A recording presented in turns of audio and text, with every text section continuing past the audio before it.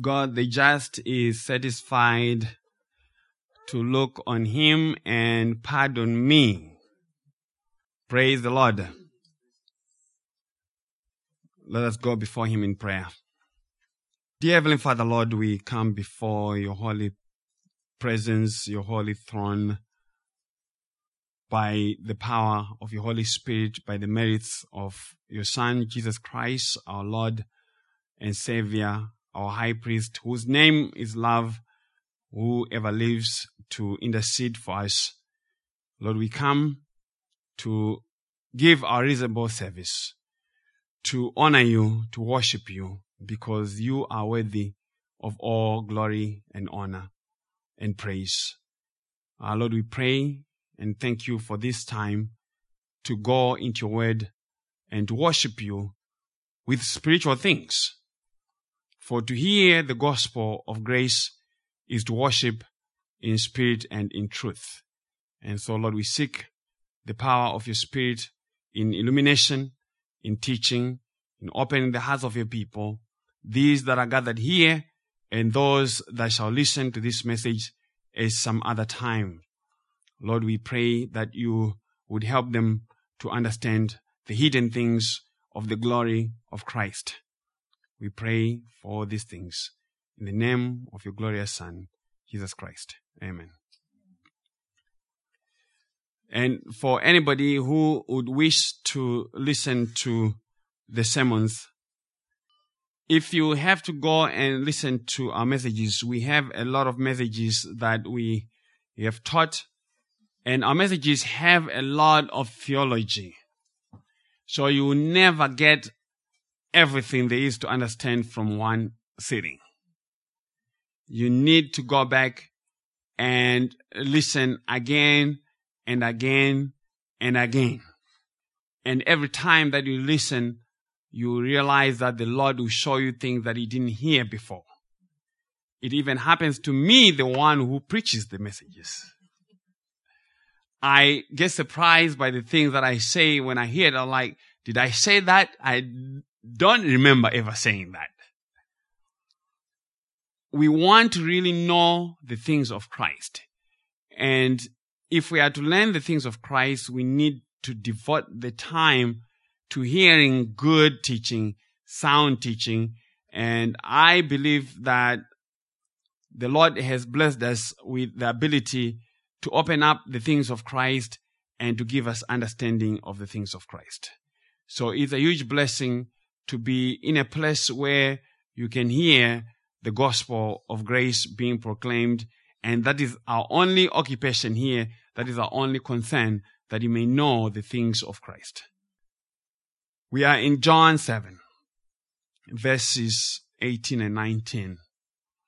I'm not going to be very greedy today. We'll actually just be working on one verse. John 7, 18 to 19 says, "He who speaks from himself seeks his own glory, but he who seeks the glory of the one who sent him is true, and no unrighteousness is in him. Did not Moses give you the law? Yet none of you keeps the law. Why do you seek to kill me?" So the title of our sermon is "None of you keeps the law, in spite of all the pretensions." This is Jesus' commentary of all humanity. There is none born after the first Adam who keeps the law or has kept the law. The doctrine of Jesus is the doctrine of God. It is the teaching of God the Father, the Son, and the Holy Spirit. The gospel is the teaching of God. It is the gospel of God. It is the gospel of Jesus Christ, and is about Jesus Christ. And it is about the honor and glory of Jesus. but was revealed and is displayed in the salvation of sinners, the ungodly. So the salvation of sinners is for the glory of Christ. The glory of Christ is revealed in the gospel. The glory of God is revealed in the gospel. The love of God for Christ is revealed in the gospel. The Father loves the Son and has given him all things, that they all may be to the service of the glory of the Son, that they may honor him as the Father is honored. I'm telling you, if the church would understand what I just said, they will be able to preach Christ. Everything is happening only because of Christ. Sin, the law, death, angels, both the holy and the fallen, are to the glory of Jesus Christ. And this is the only reason why they exist. And any understanding that exalts the servants of Christ above Jesus is a complete lack of understanding of the work of God in the glorification of his Son. Everything that exists in the created world are servants of Christ. They are servants. They serve the glory of Jesus. Sin exists so that Jesus is honored in the salvation of sinners. Sin is not an aberration in the work of God. Sin exists so that Christ is honored in the salvation of sinners and in the judgment of sinners. Death exists as it glorifies Jesus Christ, as he gives resurrection life to his people in salvation. Because by yourself, you have no life in you. You have to be given life, and life is given in the context of sin and death. The law exists to prepare for the arrival of this one who gives life, but is not the end of all things. The law is not the end of things. The law is a servant of Jesus. Just as the schoolmaster was a servant to those that he worked for. The schoolmaster spoken of in Galatians by Apostle Paul was a slave, a servant employed by rich folk to school their child who was to be heir in the family. And the law, and by the way, the schoolmaster was not an uncle. It was always occupied by a slave. And the law occupies that position with respect to Christ. It is just a hired servant in a sense, whose purpose was temporary once Christ arrived on the scene. But many people seem not to get it. They make salvation about the law and not about Christ. Salvation is not about the law and Christ. Salvation is not about the law and Christ. Salvation is about Jesus Christ alone.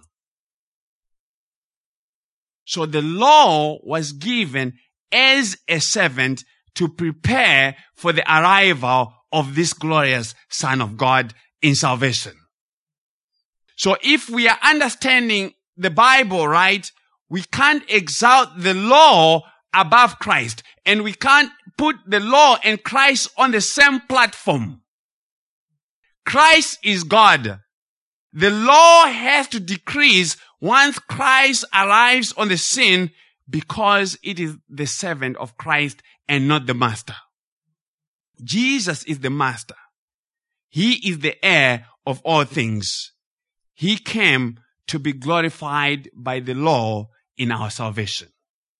So the emphasis of God's glory in the revelation of the New Testament is not in the law, but in His Son.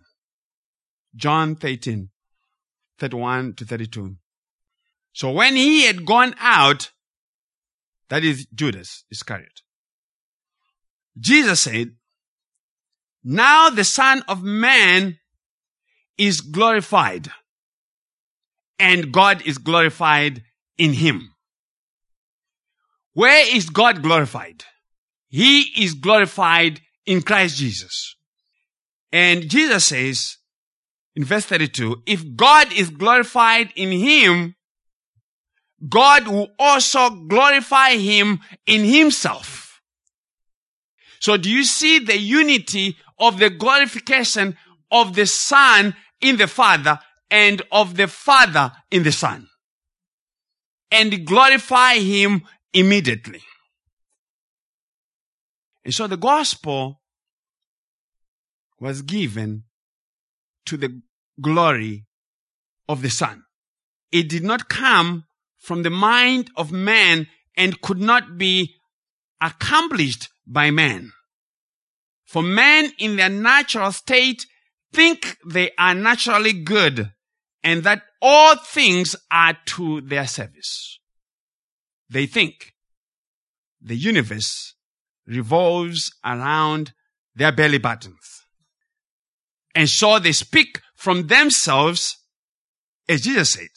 They speak from themselves because they seek their own glory and not the glory of God. And they speak from themselves and measure themselves by themselves and so seek their own glory. They speak the things of God from their own imagination.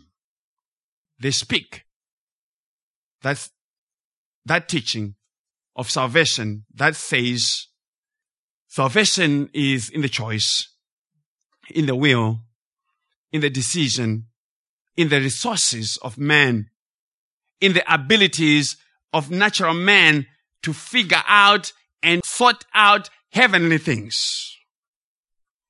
They speak like Job's wife, to whom Job said in Job 2:10, "You speak as one of the foolish women speaks." They speak foolishness because they have not been taught of God. They don't speak about themselves as lepers, as blind beggars, as those bleeding to death with incurable diseases. They don't speak as those who are bent and bowed down by sin and can't straighten themselves up to look to heaven, like that woman. They think if they trip and fall, they will fall right into heaven.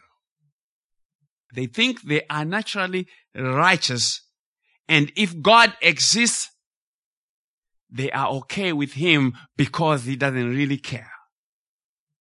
They think God needs them and is going to bring them to heaven because they exist. But they do not know the scriptures. The scriptures like Acts 17 verses 24 and 25, which says, God who made the world and everything in it, since He is Lord of heaven and earth, does not dwell in temples made with hands, nor is He worshipped with men's hands, as though He needed anything, since He gives life to all life, breath and all things. What is the apostle saying? He's saying God does not need anything. And God Himself says in Psalms 50 verse 12, If I were hungry, I would not tell you. For the world is mine and all its fullness. And the scriptures would again say, as we talked about earlier, in Romans 11, verses 35 and 36. Who has first given to him, and it shall be repaid to him. For of him, and through him, and to him are all things, to whom be glory forever and ever and ever. Amen. My version has 3 forevers, but I need them. God says, I don't owe anybody anything, not even a penny, let alone salvation. And if he has to save you, if he has to bring you to himself, it's only because he was pleased to do it. All things are to him. All things are to his glory. Salvation is to his glory. It's not to alleviate the poverty of sinners. God is not alleviating the poverty of people in salvation. He is glorifying himself. And yet the teaching in the church is that God needs people to make him complete. That Jesus came to make salvation possible for those who have good sense, to choose him from among the many decisions of life they make. They chose their wife or husband, chose their career, chose their car, chose their pink dress and matching shoes and the lipstick. And so men think salvation is an extension of this kind of choosing. They see Jesus as one of the many things to pick out from the shelf at Walmart. But they don't know the Jesus who said, unless you are born again from above, you will no way see the kingdom of God. You will no way enter the kingdom of heaven. You will no way come to him. You will no way believe in him. You will no way have faith in him. You will no way repent to him. The Jesus who said, no one can come to me unless the Father who sent me draws them. The Jesus who praised the Father for hiding things from people, for hiding Jesus from people, and spoke in parables so that people would not understand what he was saying.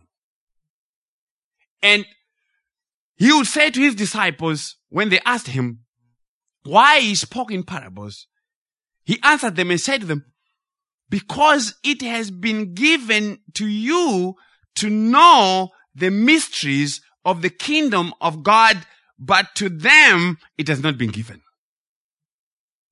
Men think that God needs them. And they think he is so desperate to have them with him if only they could just be good in themselves. Just good in themselves. If only they could do some good works, he will be happy to accept them. This is the problem. Men are sinners and God is holy. If God was not holy, everyone would make it to heaven. But heaven is not heaven without the holiness of God. Heaven is not heaven without the glory of Christ on display. But God is holy.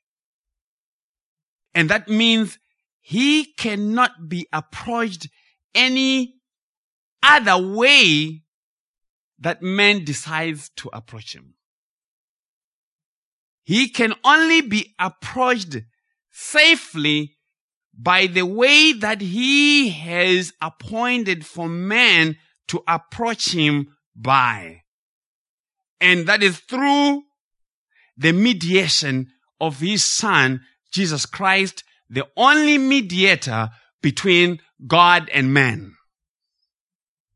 There is no one else who can stand before you and God, between you and God, to remove God's judgment on you. Your baptism cannot do it for you. Your giving cannot do it for you. Your tears, your prayers, the prayers of dead saints, the prayers of the living are not enough to get you accepted before God, and people don't know that. The church and the religious world does not know that. They think they are good, and God is just going to accept them, accept their works in exchange for salvation, in exchange for righteousness, in exchange for eternal life. But Jesus comes and says, no, that is the doctrine of man.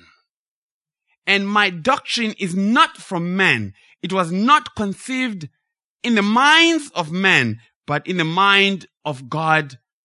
And I have come to accomplish the will and purpose of God in myself. And the will and purpose of God is for his Son to be exalted. Christ Jesus is the reason why all things exist. All things exist by the will of Christ and the will of the Father. And that is to say, by the will of God, because Christ is God.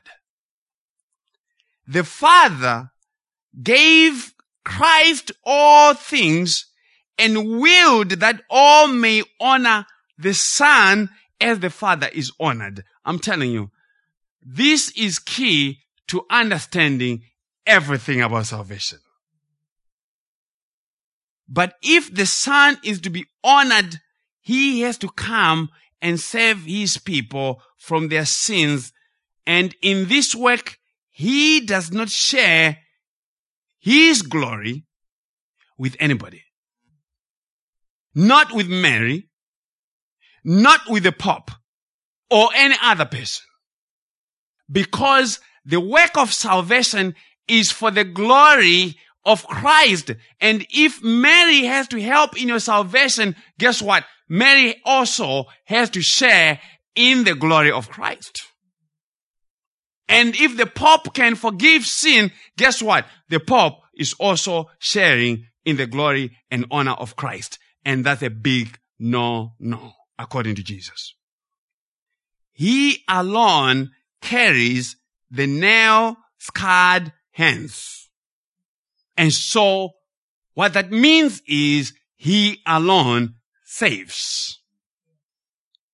If you go to heaven, you're going to see just but one person who has nail-scarred hands. And that means it's Jesus alone who accomplishes salvation. And Jesus came to accomplish salvation for the sins of his people, the ones that the Father gave to him before the foundation of the world. And so Jesus has come on this mission from the Father. And he is teaching the Jews, his disciples, and ourselves about salvation and how salvation works. But sinners, as always, do not accept his teaching. The Jews think they have hope in the law. That is why they have no interest in Christ as the Savior. They think they are descendants of Abraham, Isaac, and Jacob. They think they have the law of God on their side. They think they have life in their obedience to the law. But Jesus has earlier said to them in John 5:39, you search the scriptures. You search the scriptures, you hold the scriptures, or the law, because you think in them you have eternal life. And these are they which testify of me. So what is Jesus saying? He's saying the law is subservient to me. The law does not give you life because the law does not give life. It is the Son of God who has life in himself who gives life. But Jesus comes and says, Moses gave you the law, and yet none of you keeps the law.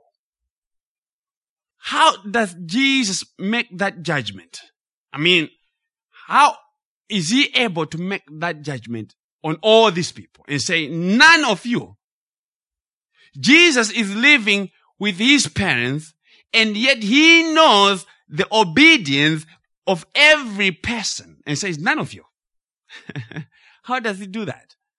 Because he's God. He's God. And he knows the function of the law. He knows the theology of what the law was supposed to do. He knows that none of those who are born in Adam is able to do the law. He knows that. There's none among the Jews who kept the law other than Jesus Christ himself. The Jews were not using the law rightly or correctly. There's a right use of the law. They were using the law wrongfully. They thought they had life in the law, and yet God did not give the law for men to get life by it. And that is the wrong use of the law, to try and get life from your obedience to the law. But there's a right use of the law. And the right use of the law is to show you that you can't do it. That is the right use of the law. The law was never given for you to gain a standing before God as to merit eternal life by your own obedience to it. The law of God was not for you to be righteous by it, because a sinner cannot be made righteous by the law.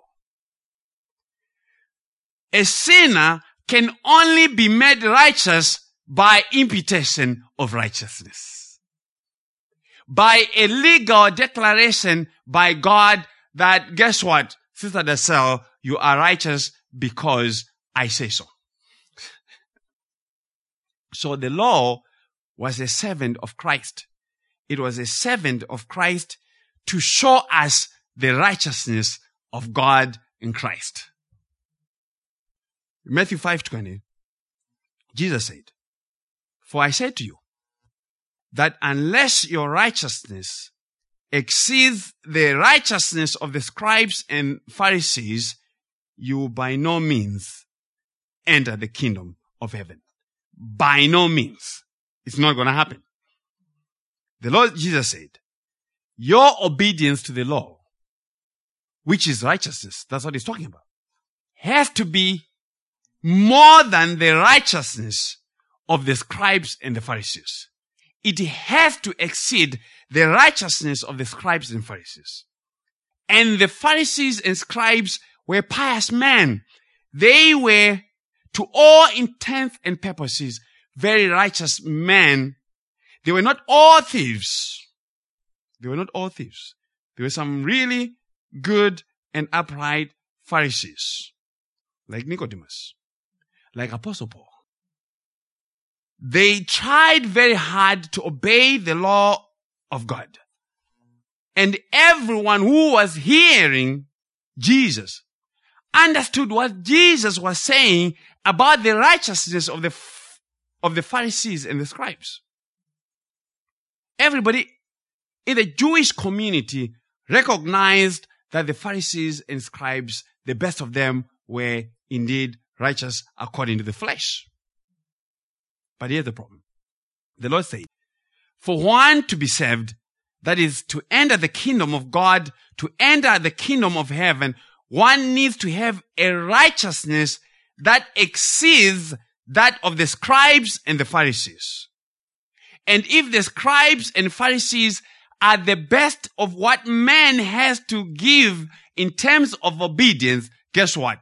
You're in trouble because theirs doesn't make it. So by this we learn that the kingdom of God requires a righteousness for one to enter it. That's what was Jesus' point. It requires a certain level of righteousness for one to be admitted into it. It requires a righteousness that is beyond what a sinner is able to perform. And that was Jesus' point. Apostle Paul, a Pharisee, a Hebrew of Hebrews, said of his own righteousness, which is the kind of righteousness that Jesus was talking about in Matthew 5. He said of his righteousness, the righteousness or goodness of human performance according to the law. Philippians 3. Philippians 3, verses 4 to 9. He says of himself, though I also might have confidence in the flesh. If anyone else thinks he may have confidence in the flesh, I more so. Circumcised the 8th day, of the stock of Israel, of the tribe of Benjamin, a Hebrew of the Hebrews, concerning the law, a Pharisee, concerning zeal, persecuting the church, concerning the righteousness which is in the law, blameless. Concerning the righteousness which is in the law, blameless. So his righteousness according to the law was blameless. He was a Pharisee, and yet Jesus says, unless your righteousness exceeds of this kind of righteousness, you will not make it. Verse 7. But what things were gained to me, these I have counted loss for Christ. So all that righteousness according to the flesh was gained to him. And he says, I've counted loss for Christ.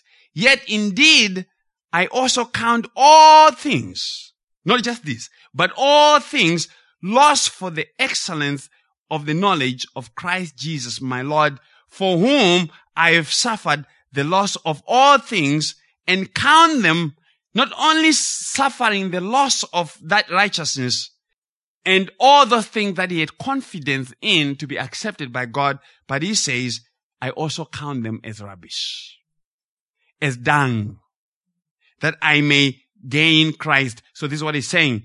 He's saying you either gain Christ or you hold to your own righteousness. You can't mix the two. You have the one or the other. And be found in him, not having my own righteousness, which is from the law, a righteousness which is by my own performance. That's what he's saying.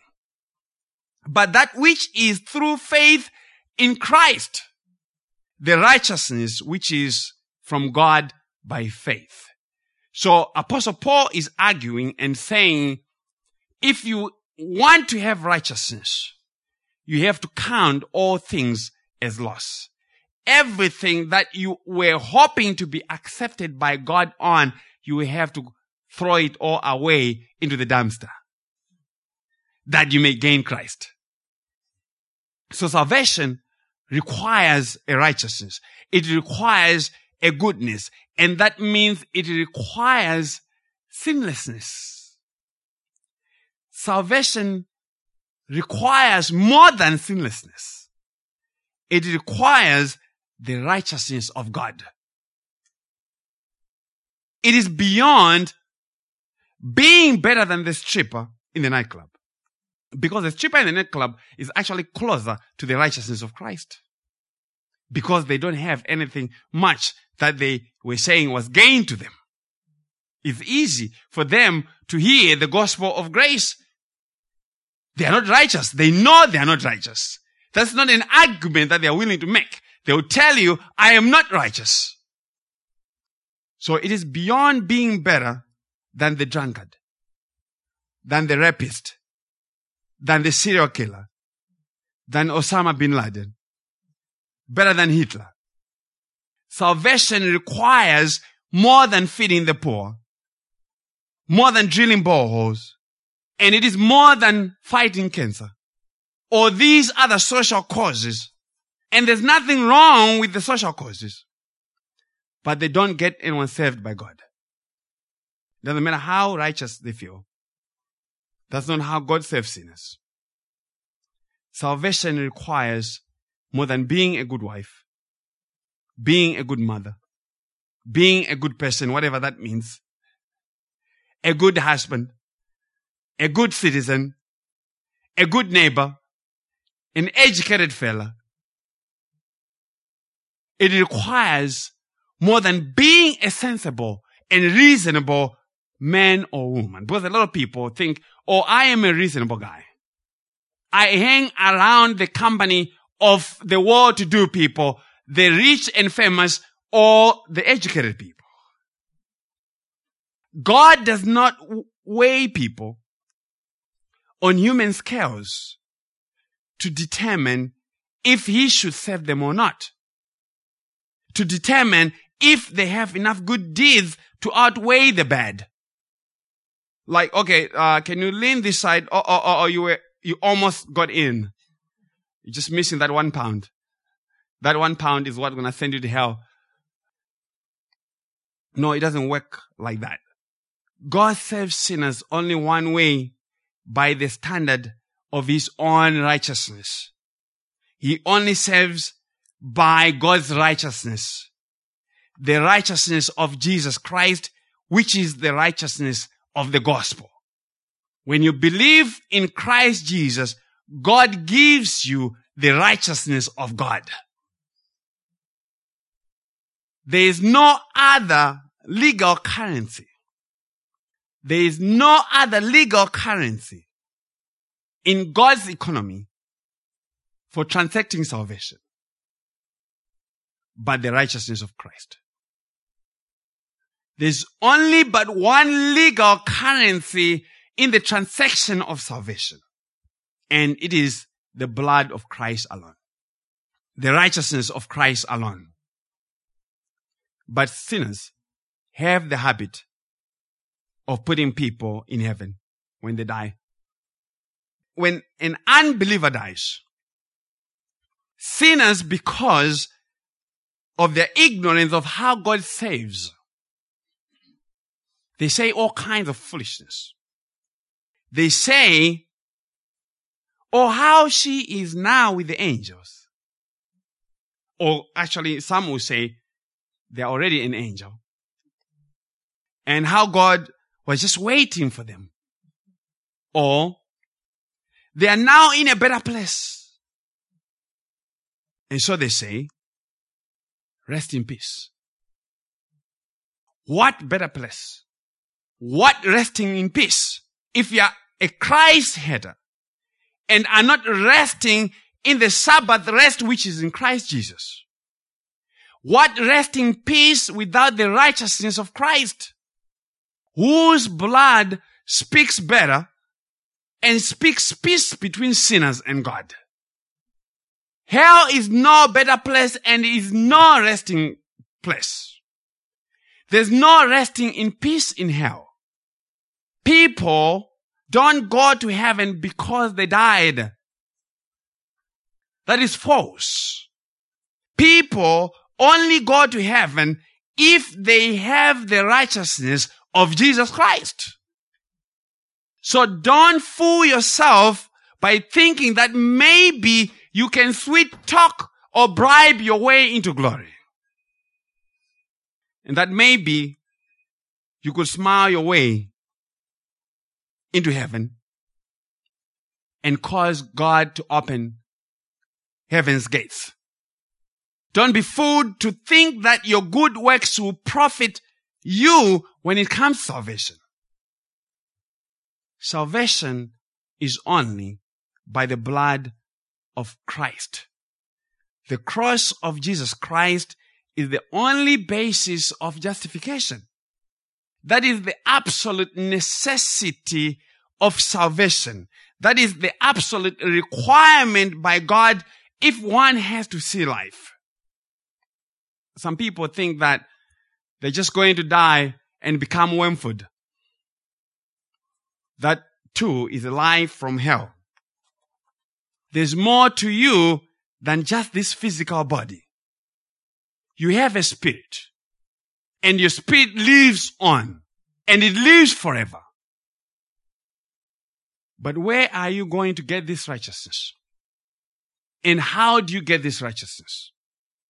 Some religions teach that just be good. Just be a good person. Good person. And they're wrong. And some in the apostate church say salvation is Jesus plus your good works. And that too is false. Salvation is only in Christ Jesus. And that is to say, salvation is by grace alone, because grace alone is what honors the Son as the Father is honored. But before we answer that some more, we need to know why a sinner can't do good works that save. Why it is impossible for a sinner to do good works that actually save them, even if they had 5,000 years to live. Even if God was going to say, listen, Stan, I'm going to wipe your slate clean. You've never done anything wrong. Up to this point, whatever I did, done. I've removed it, erased it completely. You start again. And I'll tell you, Brother Stan, in the first second of God having said that, you're already in serious trouble. Because your mind is going to send you to hell. Your mind is going to send you to hell. Your heart is going to send you to hell.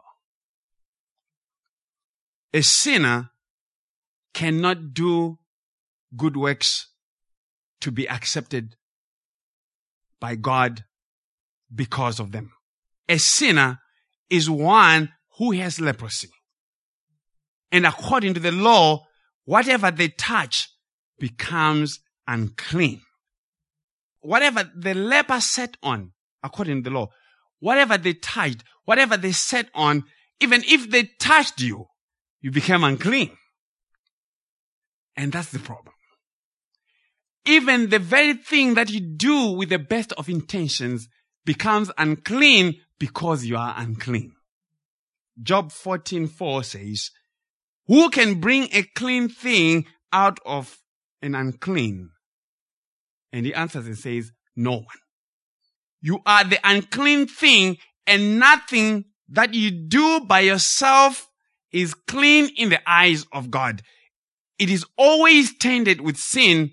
Your best works of righteousness are like a filthy rag in the eyes of God. It may be righteous in my eyes, but not in the eyes of God. God is holy. God is righteous. God is love, but He is holy and righteous. His love is a holy love. And what that means is it requires a righteousness to be exercised. A righteousness which is by the obedience of the cross. A righteousness which is by faith in His Son. So you may be wondering and saying, looking at the way that my life has gone so far, I don't see the love of God for me. And when you ask that question, you are looking at the wrong measures by which to judge the love of God for you. The love of God is not given in a car or a house or in good health. The love of God is given in giving you His righteousness. The love of God is a redemptive love, which means it is only expressed in His own Son coming and dying to give you that which you could not give yourself. I can buy you a car. It won't be for 100,000 though. I can buy you a car for $200. And that will get you to work for maybe 2 months. But you need an everlasting righteousness. And God has given you an everlasting righteousness. And that is how He has demonstrated His love towards you. The spiritual condition of every man, woman, and child has been portrayed in many different ways in the Bible. And I like the story of the man who had a legion of demons in Luke 8, verses 26 to 29. It's very important. It's good theology. And we have the time. It's my anniversary. It's my birthday. Stan called it a birthday, but he didn't bring a cake. What is that for love? He is not a doer of the law. Luke 8, 26 to 29. Then they sailed to the country of the Gadarenes, which is opposite Galilee. And when he had stepped out on the land, there met him a certain man from the city who had demons for a long time. And he wore no clothes, nor did he live in a house, but in the tombs. When he saw Jesus, he cried out, fell down before him, and with a loud voice said, "What have I to do with you, Jesus, Son of the Most High God? I beg you, do not torment me." For he had commanded the unclean spirit to come out of the man, for it had often seized him. And he was kept under guard, bound with chains and shackles, and he broke the bonds and was driven by the demon into the wilderness. Luke tells us and says, the man had demons for a long time. All sinners outside Christ have been under demonic influence for a long time. All the world philosophies are demonic. They are. Apostle Paul calls them the doctrines of demons because they deny the person of Jesus Christ, who is the wisdom of God. Any teaching that denies Jesus is a demonic teaching. It doesn't matter how high sounding it is. It doesn't matter how many PhDs the person has who is saying it. It's demonic if it denies the person of Jesus Christ. Luke tells us and says, the man wore no clothes. Very important. He was naked and lived naked and lived without the shame of his nakedness. And that is the spiritual condition of all men before God. We were all naked before Him. And that means with no righteousness. That's the point of His nakedness. No righteousness. That is what the nakedness is saying. It is saying all men outside Christ are unclothed, even if they think they are covered in their own fig leaves of self-righteousness. Men try to cover their nakedness by being nice people, by doing charitable work. They don't want to come to Christ. They don't want to come to church and hear the gospel. And yet they are the leading people for raising money for cancer. Okay? And they sound very reasonable people. They sound like people who really care for the life of other people. If you really care for the life of other people, you bring them to Christ. Because it's only in Christ that you find life. Luke says, the man did not live in a house, but in tombs, where they buried dead people. He lived among the graves with the skeletons of dead people. And that is to say, in this world, men live in the midst of death. The graveyard, as I always say, or the cemetery is God's commentary of the life on earth.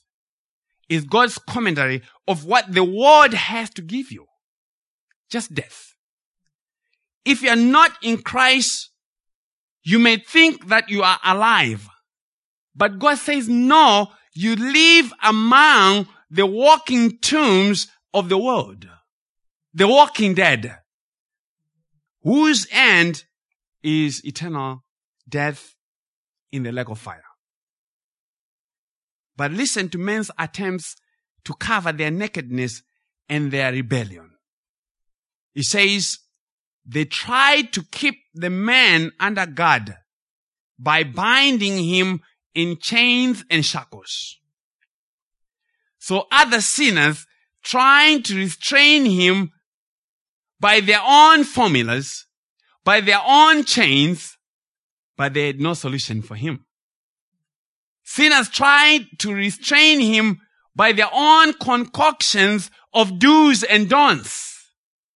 Crystal, if you just follow what I'm telling you to do, you become a better person. Okay, so what are we going to do? We're going to join this club. You're going to become a member of this club, and we're going to do this thing. I just read this booklet and the 7 steps, the 5 steps, and those are the shackles. Trying to make you better, but you never get better. They try to restrain him by the works of religion and trying to make him better by their own prescriptions. And this is what happens when people don't want to rest on the righteousness of Christ. They want to bring you into bondage to their programs. You gotta hear me. To their life formulations. To the latest tricks of how to overcome this and that. And to the latest book by Beth Moore and company, Joyce Meyer. They're trying to bring you into bondage to themselves. As Apostle Paul said in Galatians 4:17, they zealously caught you. They zealously caught you. With a lot of zeal. Oh, let's go. Jenny, let's go. We got to go. This is good. But for no good.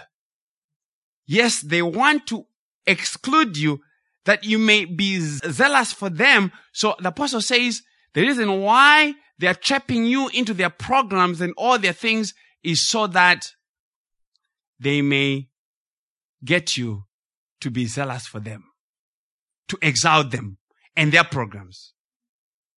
But the scriptures say, but the man could not be restrained. The chains and shackles could not restrain him because they are a picture. They are a picture of trying to get someone to be good and righteous by law obedience. That's the point. Luke says, he broke the bonds and was driven by the demon into the wilderness. He always broke the chains. Not some of the time. He always broke the chains. As sinners always break the law of God and find themselves in the wilderness of sin. The law is unable to bring obedience to such a one. It doesn't matter how hard one tries. Works of righteousness cannot bring obedience to a sinner. They do not cover the nakedness of the sinner. The works of the flesh do not bring salvation. The law was not given to restrain you. It was given to show you of your rebellion by breaking it, as the man was constantly breaking the chains. The law was given to increase sin, to increase the transgression. It was given to give you the knowledge of sin. It was given to reveal your leprosy, to give you the knowledge that everything that you touch becomes unclean. It was given to enable you to see that in your flesh there is nothing good that dwells in it. That's Apostle Paul. and to cause you to cry out and say, woe is me, I am undone, I am ruined. O wretched man that I am, who shall deliver me from this body of leprosy, from this body of death? See that the man continued to be naked and rebellious and to live in the wilderness until who showed up? Until who showed up? And Jesus did not bring any chains. Jesus did not bring any shackles. Jesus commanded the demons to leave the man and gave them permission to enter a herd of swine. Listen to this. Luke 8, verse 35. Then they went out to see what had happened and came to Jesus and found the man from whom the demons had departed sitting at the feet of Jesus, clothed and in his right mind, and they were afraid. Of course, you have to be afraid. Jesus shows up and things change immediately. You see, those are the priorities of sinners. The sinners were afraid of a man who was in his right mind than the man who was breaking chains. They were afraid of the man being clothed and in his right mind. That's crazy. And this is what happens with the world when they are around church people. They just feel uncomfortable because we are in our right minds. Jesus shows up and things change. And this is what became of the man. He was not running crazy anymore. He was not shouting obscenities. I'm sure he was shouting some things. He was not breaking chains anymore. But he was sitting at the feet of Jesus. He was worshiping Jesus. He was hearing the teaching of Jesus as God. But listen to this. God had to come to the man. Jesus had to come to the man. The man could not come to Jesus. And so Jesus has to come to each and every one of you as he came through that leper village. As he came through Jericho and healed Bartimaeus, the blind beggar. Jesus has to come to you first. But listen this. But not only that. The man was clothed. He was clothed.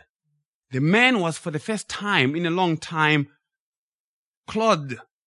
He was in his right mind, free from the demons, and he was wearing some clean clothes. Sinners can only be in their right mind when they meet with Jesus. That's the only time that you have the right mind. And Jesus saves you from your demons. And he covers you.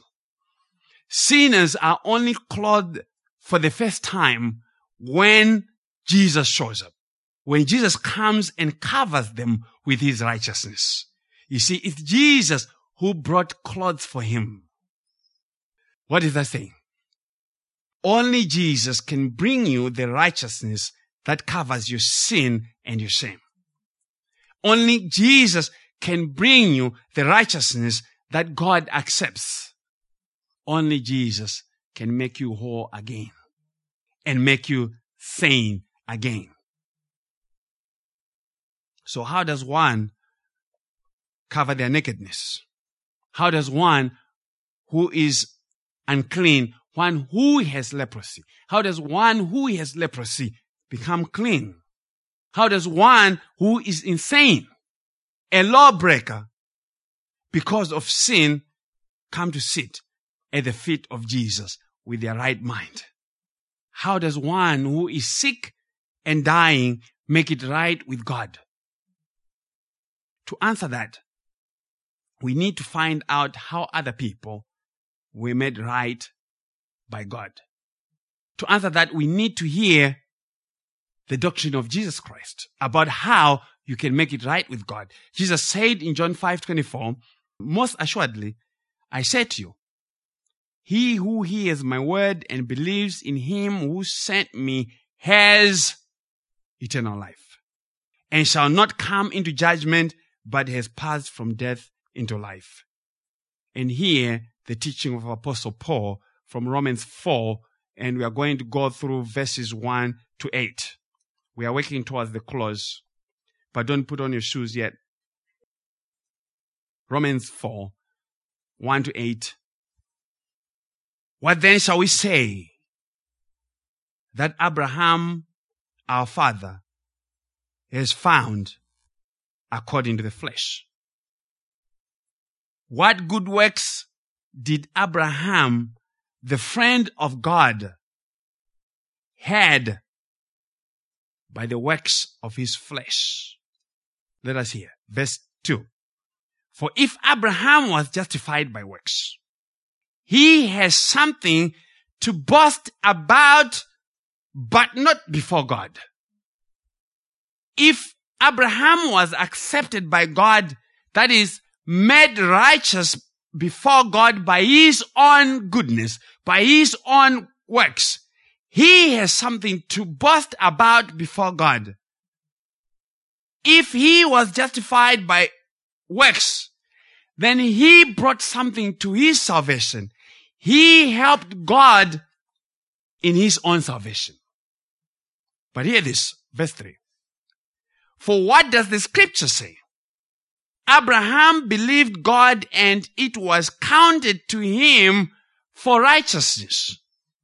Abraham believed God and his faith in what God told him was accounted to him, which is imputed to him, which is credited to him, which is charged to him as his righteousness.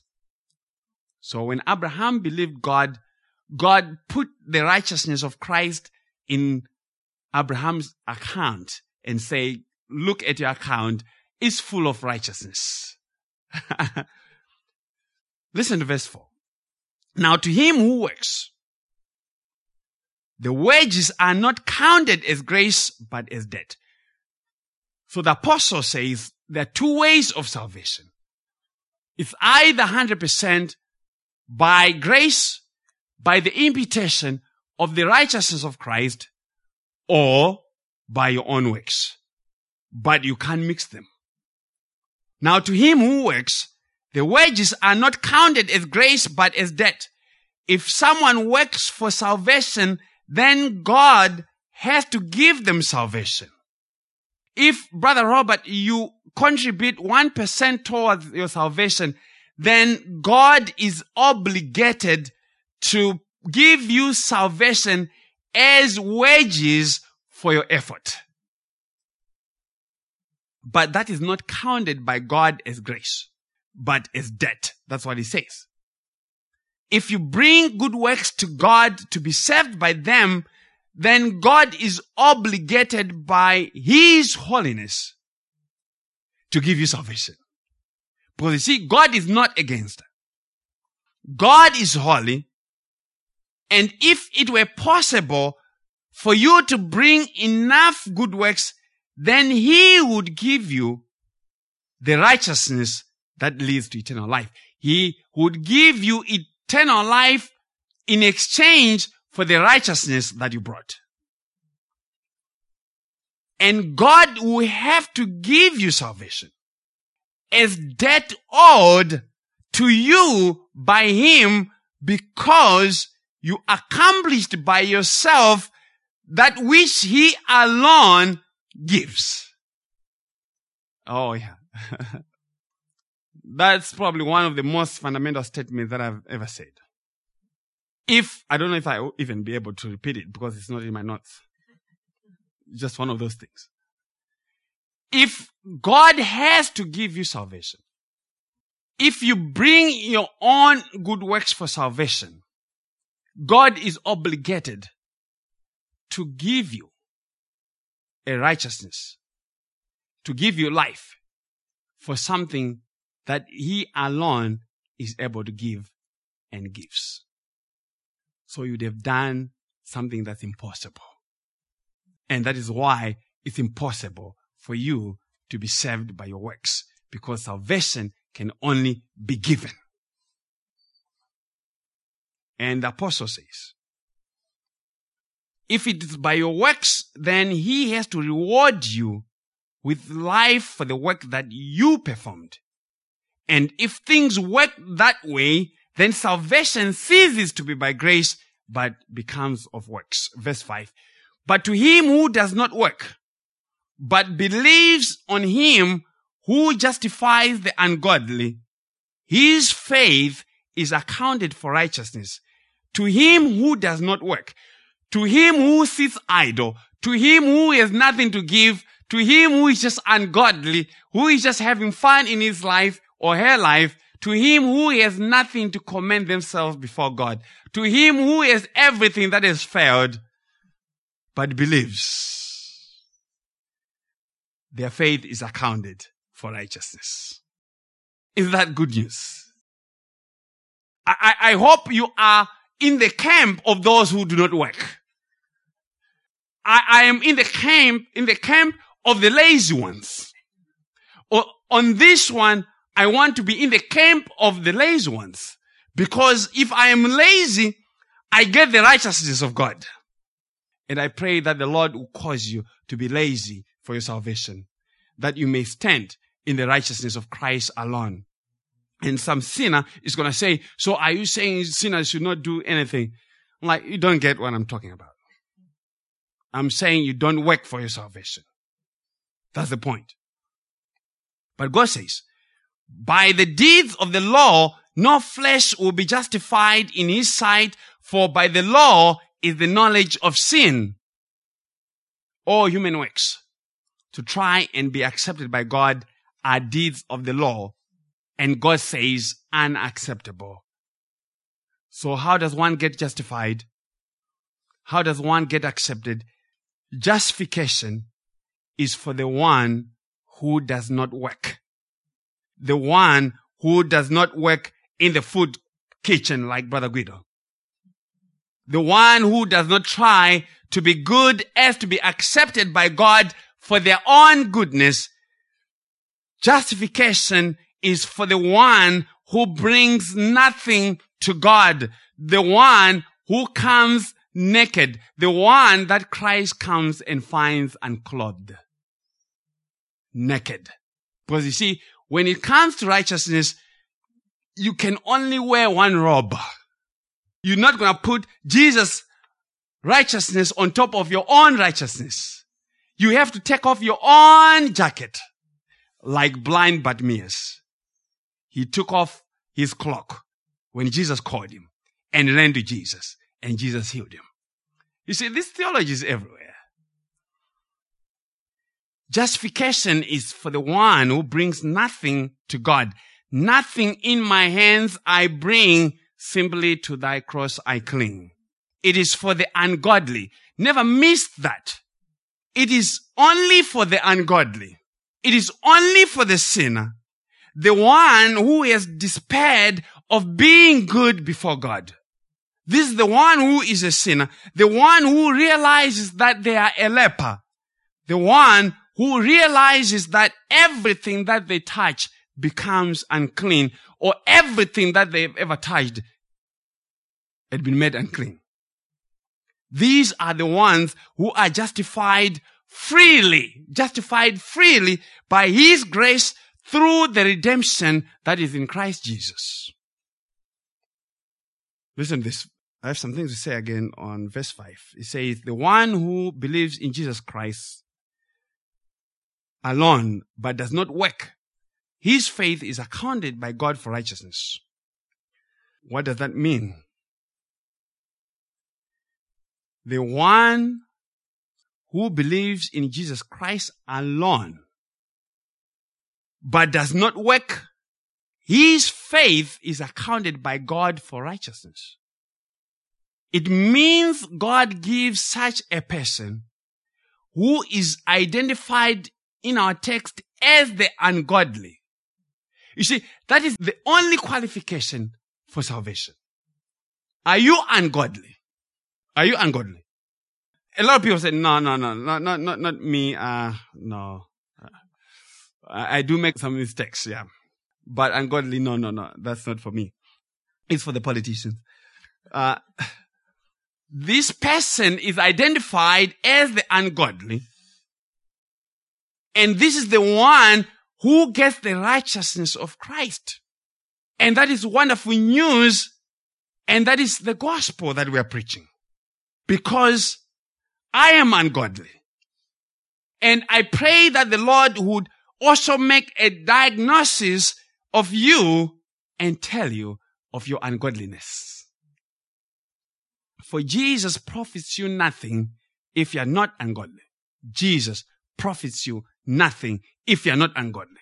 Because he only came to die for the ungodly.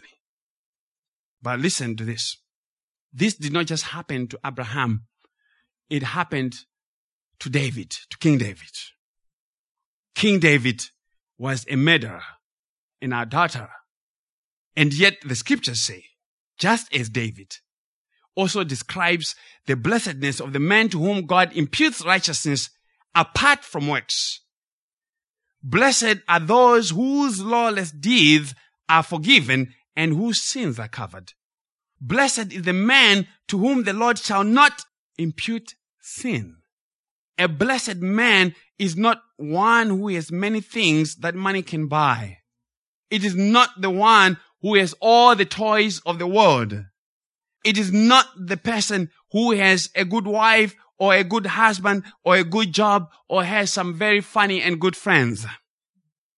A blessed man, according to David, is one whose lawless deeds are forgiven, whose sins are covered, and to whom God does not impute sin. And so what is Jesus saying? Jesus is saying to the Jews, and he's saying to you and I, that no man born in the first Adam has ever kept the law and is able to keep the law. Even the best of men, the most pious of men who ever lived, were sinners. How do we know that? They all died. They all died. And the scriptures say the wages of sin is death. That's how we know. Jesus saying there's no life in trying to obey the law because God never intended, God never determined to give life by our own obedience to the law. Jesus is saying the law brings wrath to all who can't obey it, and that is all men. But the believer in Christ has been set free from the chains and shackles of the law, as Apostle Paul would say in Galatians 5:1, stand fast, therefore, in the liberty by which Christ has made us free. And do not be entangled again with a yoke of bondage, which is the law. The law is a yoke of bondage. It's those shackles and chains that people were trying to put on the man who was demon-possessed. So how shall we come to Christ? How shall you come to Christ? How shall you come to Christ today? You come as a leper.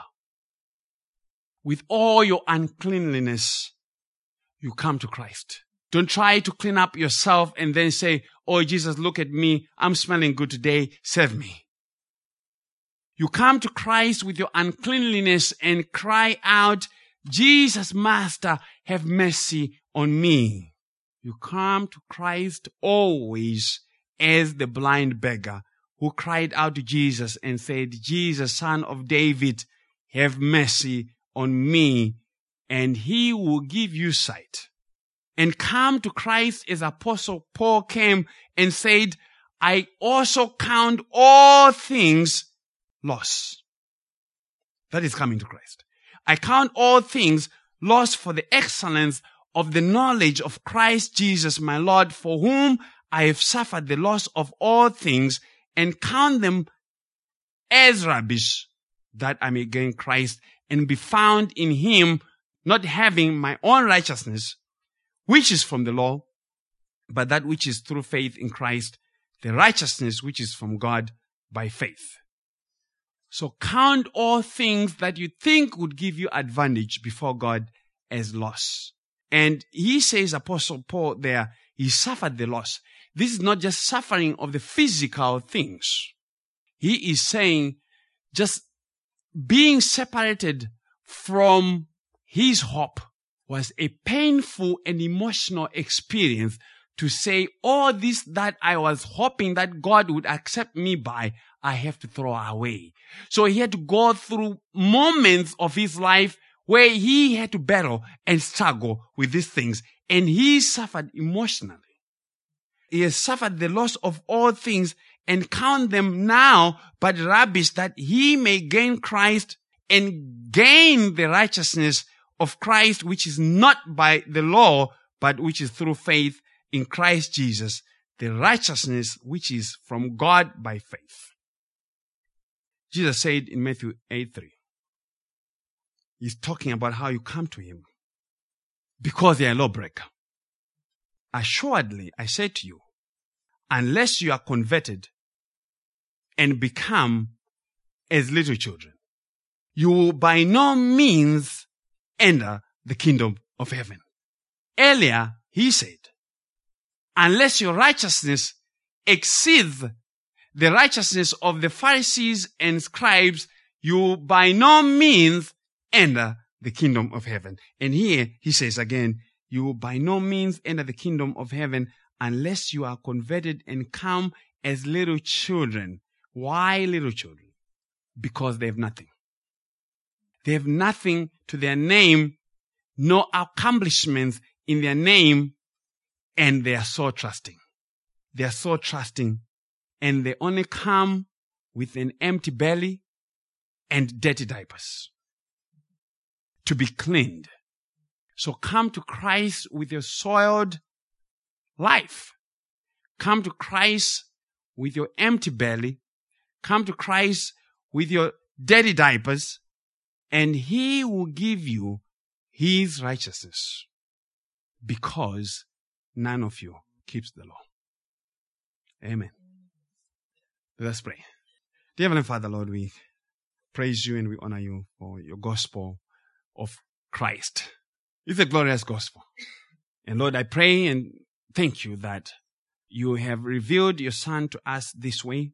You have honored your Son in our salvation by giving us his righteousness, by giving us his life, by him coming and changing our own diapers that were soiled and clothing us with his own garments of fine linen.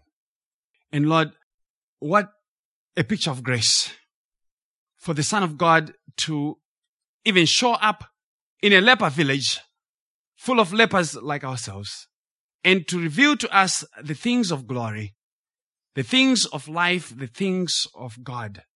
We who did not care a thing about them. And yet, we lived among the tombs, in the wilderness, breaking all the chains, and could not be restrained until the Lord showed up. Lord, we thank you for the gospel of grace. And Lord, I pray for those that you shall give hearing to this message. May you give them understanding. May you teach them. Show them their ungodliness. Show them their leprosy, that they may run to Christ, that they may come to Christ as little children. We pray and we thank you. In Jesus' name, amen.